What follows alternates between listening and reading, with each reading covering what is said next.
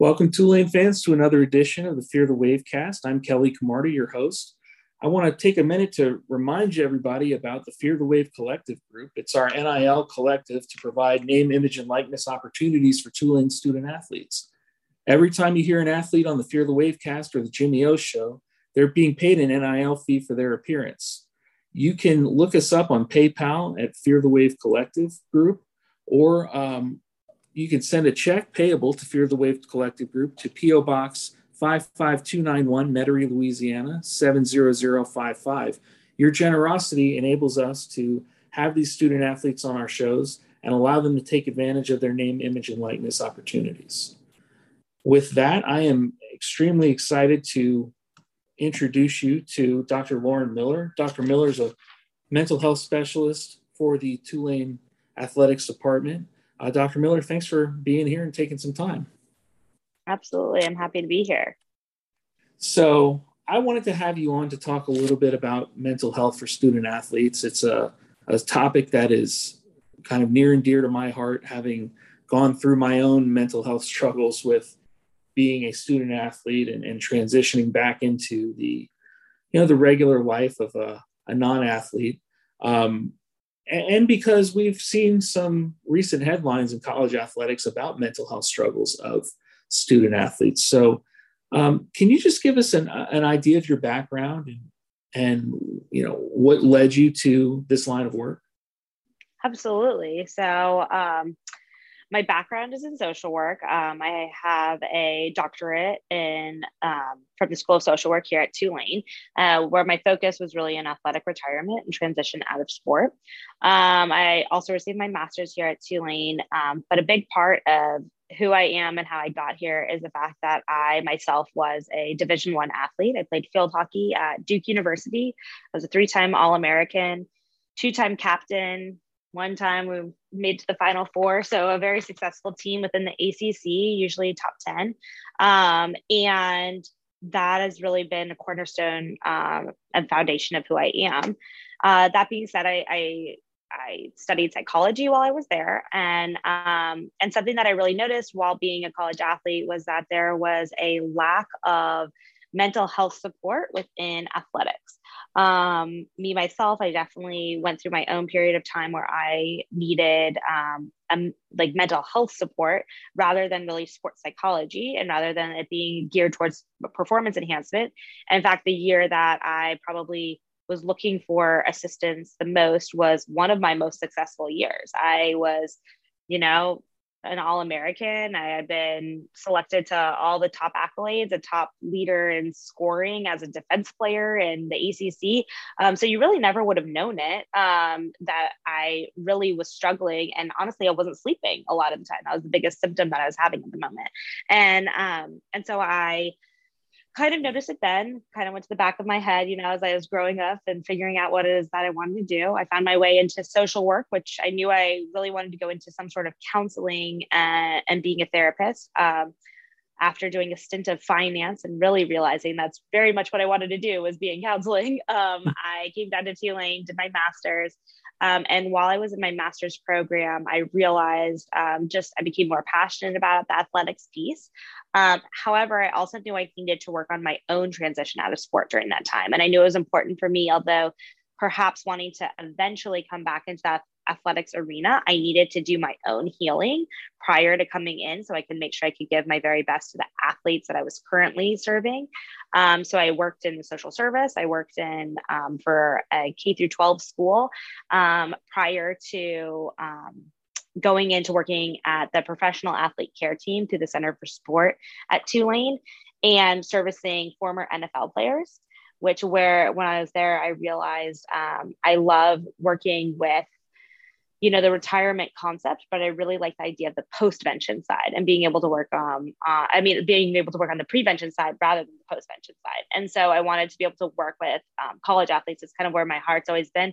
And especially being able to work with female athletes. It was really important to me. And so that's kind of how I ended up here, founded the program. And now we've watched it grow from me being part-time at Tulane, really from a SAC initiative. That's how they kind of really started this position to now I'm the director of our behavioral health department with another therapist on staff and a case manager. So that's kind of been my entire history of where I've gotten to, how I've gotten here today. Well, that's incredible. And, I don't think you can really talk about mental health without being willing to be vulnerable and share your own background and how you came to it. So I appreciate that very much. And I read a recent study that 33% of college athletes report signs of serious mental health issues. And as you said, a lot of these athletes are trained to be tough. They're trained to be mentally tough. They're trained to push through pain and not let things distract you from your sport. Are those things that you're seeing, or is that one of the biggest barriers to treating some of these student athletes? Yes, I think that definitely we're seeing more, right? Whether more are reporting that they're suffering or more are suffering in general, right? I think those are always the chicken and the egg debates. But we do know with this generation and the way mental health in general, we're discussing it, is people are becoming more vulnerable and they're becoming more open with the concept of receiving treatment, right? If they are suffering mentally. And so I think that those numbers, yes, they're very reflective. And then I do think that athletes do suffer a little bit differently, because what's a barrier to counseling for us is that a big part that I'm coming back to with most of my athletes is how to encourage them, or how we can foster an environment where ultimately they trust themselves again, right? And I think that that's what is kind of surprising to so many people, is that like you have these athletes who are so skilled, and they come across so confident when they're out there being able to achieve and drive and be persistent and ambitious towards these goals. But internally, they're suffering, honestly, with just basic confidence. They're suffering with basic connection. They're suffering with, basic self-compassion in a lot of ways, right? That they can truly tell themselves, I'm okay and I'm doing okay. And that mistake isn't all defining. And that kind of comes back to the fact that they aren't really able to connect with themselves deeply. And that's where in athletics, a lot of times, the more advanced you become, the more competitive you become, the more that's trained out of you. Right. And kind of the example that you had said is, in the weight room where you're kind of told like, oh, your body doesn't know what it's talking about. Right. Like that's just discomfort, or that just push through the pain. Don't feel it. Don't listen to yourself, which there is some validity in that we can push ourselves and be ambitious and feel the discomfort and push through it so that you can become stronger, better, more competitive. And how do we create language where the athletes also know the difference between discomfort and pain, so that they know when it is okay to stop, right? And when they can actually listen to themselves and trust themselves and know that their body isn't against them, right? Their mind and their body are one, and they're both out to seek this like high level of goals, whatever that looks like for that athlete. But a lot of times in athletics, we're almost trained in this narrative that like your mind and your body are enemies, like they're competitors against one another. And that creates a lot of dissonance and a lot of difficulty and disability in a lot of ways for athletes. Also creates a lot of injuries, I would imagine. Yes. And another thing that I think that the general public may not understand is how packed these student athletes' schedules are and how much they are asked to juggle on a given day. And I'll just give you kind of, this is a, 18-year-old example, but my schedule, my first year at Tulane was, I had class from 9 to 12. I had a break for lunch. I had a class from 1 to 1:50. I had to be dressed on the field for practice at 2:15. We practiced from 2:15 to 5:45. We would lift weights from 6 to 7. Then we'd eat dinner And then we come back and do study hall from 8 to 10:30. And so you're talking about from the time you wake up at 7 and eat breakfast to the time you go to bed at 10:30, 11 o'clock, pretty much every minute you have is spoken for. Is that something you see that people feel like they don't have time to reach out and take time to try to fix whatever's going on internally?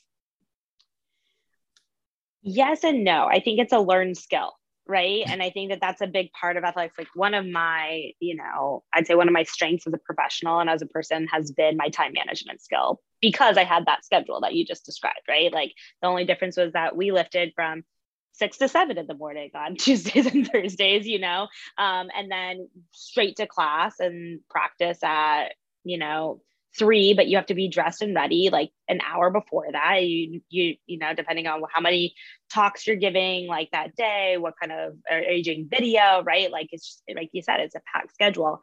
And so some of it's coaching, I'd say that we have to, I say coaching like that as a support system, as a staff, that we kind of coach our athletes through to see like, okay, well, really what are priorities, right? Because in the times that you have free, and you can't see me, but I'm doing quotations, but in the time that you have free, we have to get in treatment with your trainers.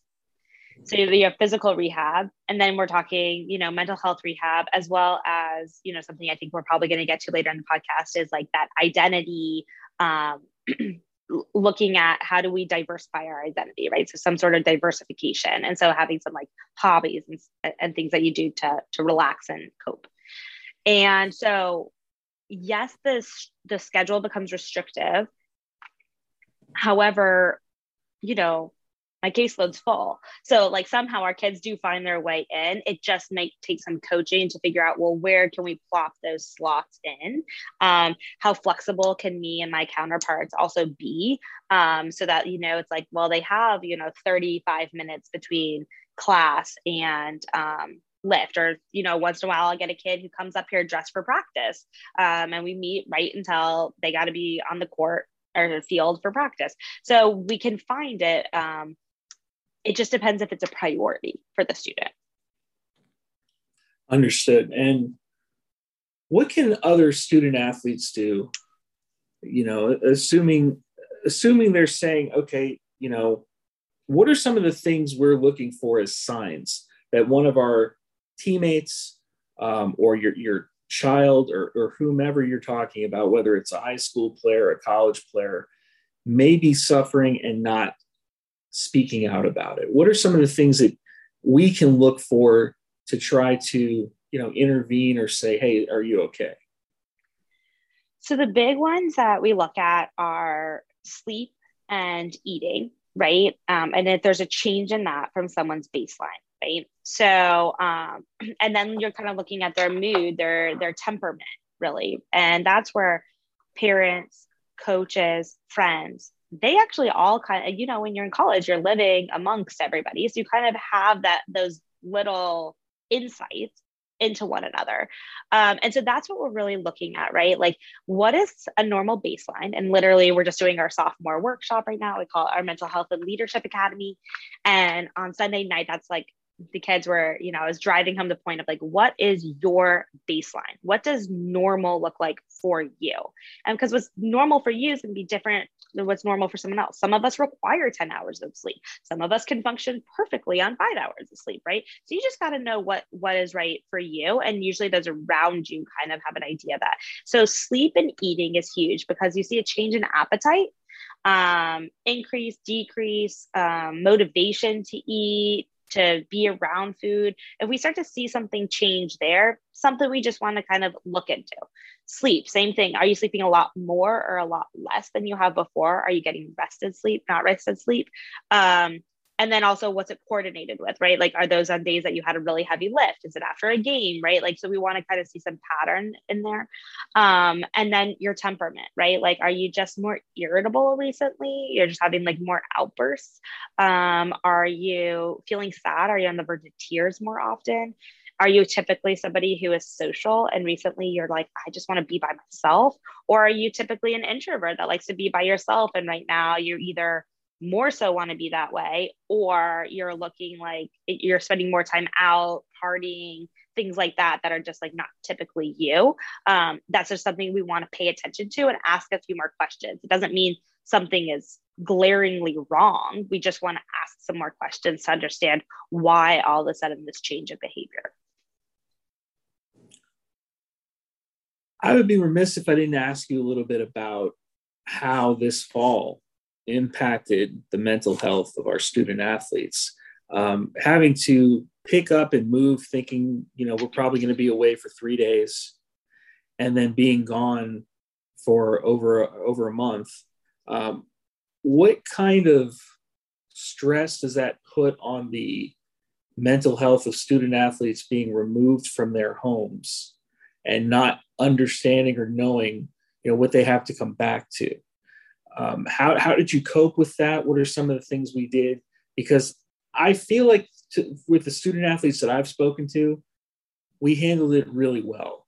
And they've all said that, that they felt cared for and they felt taken care of. So what are some of the things that we did to try to mitigate any damage to the psyche or mental health of our athletes? Well, I think, I don't think that our MO was really, okay, how can we minimize any damage to psyche? However, I think based on our kind of principles and our approach of communication, standard care, how are we going to provide some sort of standard care, some sort of stability and schedule, structure for the athletes, and consistency across the board. I think that those are what really helped our athletes do better in that huge flux of change, right? And those are things that are not that we know really help and support individuals in a time of unknown and in a time of great change, right? If we can provide some sort of schedule, consistency, routine, clear communication, so you're able to prepare, know what's coming up, what's within your control for it, and then having it be consistent across the board for like all of our athletes, right? So all of our in-season athletes, all of our out-of-season athletes, anyone who needed extra support, right? Like based on family needs, international students, right? So just trying to really think about all of those different aspects and how we can create some sort of consistency for everybody. I think that that's what really helped our student athletes to the best that we could. Now, you mentioned one of your interests is transitioning athletes into, from being an athlete to post-athletic career, and transitioning them from being a student athlete to being, a regular, I say civilian, regular member of society. So tell me about some of those interests, and what are some of the things that you are doing or studying in how to better prepare our student athletes for life after sport? Definitely. So my passion, I would say, is around, right, like how to prepare athletes for athletic retirement, how to prepare them for end of athletic career transition. And I have a passion for that because I think we spend so much time culturally and societally, celebrating athletes in their peak. And their peak is like in their 20s. And our society is living until their 80s, 90s, right? And so the fact that we're celebrating and almost literally telling people word for word, oh, your purpose is to play basketball. Like that's clearly was your God-given purpose. Well, what do you do when you're 26 and you're done, right? Do you no longer have a purpose? I mean, I have a really hard time stomaching that. And so my passion really became around the fact that these are people. Athletes are people, and they're people who hopefully are going to live a very long, prosperous, successful life for whatever that looks like for them. And we need to start treating them as such, right? And so that's really where my passion kind of came from. And so with that, what are we doing? The other big thing that I saw around that was like, you know, athletics, we train them to get better and better until they reach a top level. And sometimes some will go pro and some won't. And me being a female athlete at the top of my game, you know, member of the national team and such, I also knew I was eventually not, I mean, you're eventually going to stop because I was a female athlete. I'm not going to be able to make a life out of and make money out of this sport. However, even still, even though I kind of knew that in my head, I still came to the end of my own athletic career and was like, okay, well, now what? Right. I remember walking onto campus and my whole goal was to play college field hockey. And then I got there and I was like, okay, now what? Like, what do I do while I'm here? I play, but like, what else am I working towards while I'm here? Right. Especially because athletes are typically so goal driven. And so giving them a goal of like, what are we going to work for now? Or what do you want to do now? And so that's kind of really sums up like what my passion is. So how do I work with that? Is I've done a research study, a pilot study with the American Conference. And we looked at a senior transition group. So how can we prepare our seniors and kind of follow them for some longitudinal amount of time? Then COVID hit. And so that made that difficult to really be able to compare class to class. But what we do is we still have seen that those who participated in the program do have higher rate kind of resilience and well-being, lower scores of depression and anxiety, and a higher qualitative analysis of feeling more prepared for life into like that next transition after participating in our course. So in the course, which we'll continue to offer, and we're just getting ready to offer it for our spring athletes in April, our spring senior athletes this April, is that we really focus on a few different constructs. So one is we look at grief. We look at coping skills. We look at, we look at grief, coping skills, identity, elements of support systems, some life skills. How do we put all of this together? And then just mental health, wellness, and warning signs. And so when we look at all of these, and not in that order how I said them, but all relevant. At the end of it, our athletes really come out of it, hopefully the idea being with like a safety plan, a plan in place where if they are suffering from any of these pillars, we've discussed it, we have some resources around it, they have some awareness around it, and ultimately they've created a plan for themselves in the end that if they're suffering, they know what to do with that information. So that's where we're at right now, and kind of that prevention side. Hopefully we can also make a connection on the alumni side though, right? Where that would be the ultimate goal of like, okay, here's how we do the prevention and then we do the process, because most athletes, as we've seen, which makes this field really difficult and this picture difficult to capture, is that you need time to leave sport, right? And so on average, right, that's looking like, okay, you can do the prevention work, but somebody may not actually go through the stages of like what that intense athletic retirement feels like until 3 or 4 years post sport. Because the first 2 years, you know, you might have some excitement, getting into the workforce, making some money, starting to get ambition. You have a little bit of a tinge of like, oh, I miss my sport, but it's not really big. But then a few years later is when you might really start to feel more of that identity piece to it. That's like, man, I just feel like I don't know who I am. And that's where you might have more symptoms of depression, anxiety, grief, you know, bereavement, loss, feelings around that. I think you just described my life. So to be candid, I struggled with this.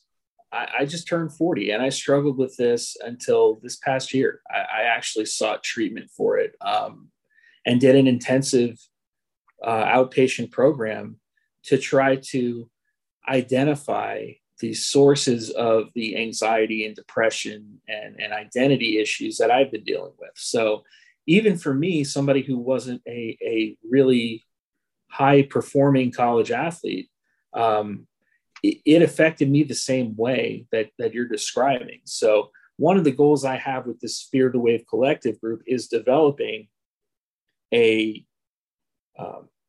alumni network that can be supportive of our student athletes leaving their sport and entering into the real world, and being a kind of a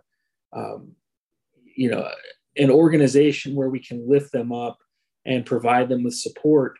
Because once you leave school, a lot of times the resources go away, and so there's a void there for those couple of years that you mentioned, that if you don't intervene and you don't treat, you could be looking at a longer period of suffering, like you talked about. So what are some of the things we can do as alumni or fans or just supporters of our student athletes, either to bring more attention to this issue or to help, hands-on help? What are some of the things you need? Yeah, I think that, right, like always, my program's been growing, right, like for the past few years. And honestly, like I literally created a program out of nothing. And then, we've had some really fortunate donors that have helped us expand, which has been huge. So obviously that's always important. I think the connection point is always really important for alumni athletes, is, it's how do we connect with that wave of literally right now I'm trying to make a pun there, but like that wave of outgoing athletes, right? And maybe it's not in the first few years, maybe it's a few years out, but how do we kind of create some sort of connection, and also vulnerable and like real connection, that's not always just focused around the networking piece. And about the career networking piece. Career networking is huge. It's a huge place for us to feel connected, welcome into some sort of like, okay, I'm not alone, right? And trying to get some mentorship. But I also think there's an element of real life mentorship that can also take place. And so I think that that's something that's always important, honestly, across the board for all institutions. Clearly I said I went to Duke. I am a Duke basketball fan. We're seeing this is a big year with Duke basketball, just with Coach K's retirement. And what you really kind of can see and notice with it is the collective he's built as like a brotherhood, right? Like it's what they call it. It's a brotherhood. There's this support network that comes back and is around for all of these guys every single year. And that's unique. I don't think that you see that at every SEC school or, across the country. And I don't think we see that in a lot of other sports. And so I think that concept, that feel, is what I think a lot of alumni athletes are looking for. Because I think one thing we didn't mention before when we're talking about what contributes to perhaps mental health symptoms with athletes as they're transitioning out is also you go from being like important and special and like people knowing you and getting a lot of attention to then just being another person in the world. And there are a lot of people you meet in the world that are really successful in what they do. And that's great. There's enough success to go around for everyone, but that can be really jarring to your own personal, ego or self. Right. And even just that identity, that piece of being like, I'm a student athlete, that sometimes we feel really special and we are special being able to have that and achieve what we have with it. And so sometimes when we lose that, we're like, oh, well, if I'm not special like that anymore, then who am I or what am I? Right. And so I think that having an alumni network also is where you can see that, how do we make it that it's not the external pieces that make us so special, but it's the internal pieces. And I think mentorship, support, that's a big way that we can really model that and talk about it and celebrate it, that it really comes from within rather than externally. It's a really good point. And that's something that I definitely felt as well, that once you're out of your sport, you basically have been working towards this level your entire life. And now you're back at zero. And you don't feel very special. You feel like you're, you still have that mentality, that competitiveness, but you're now thrown into a new arena that you may not know much about.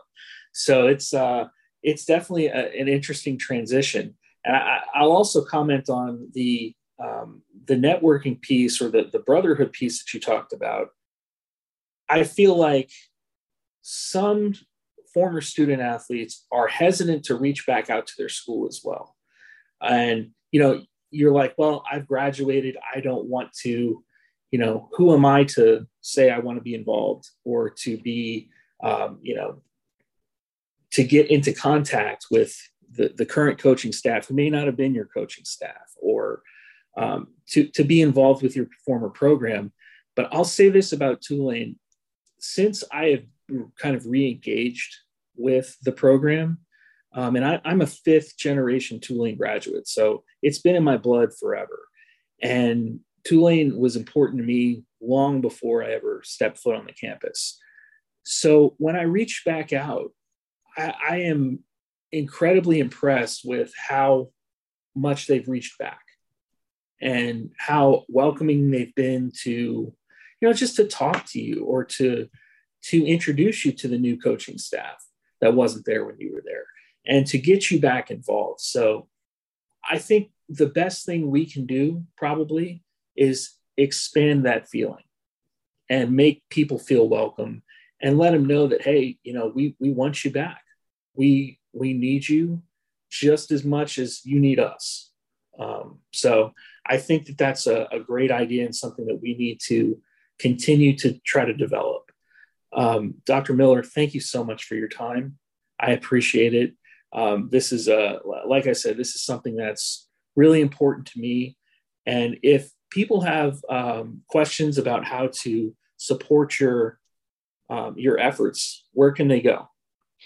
Obviously reaching out to our development team is always a great place to start. Dr. Sharvie Greer is doing so much for all student athlete initiatives and like student athlete welfare initiatives.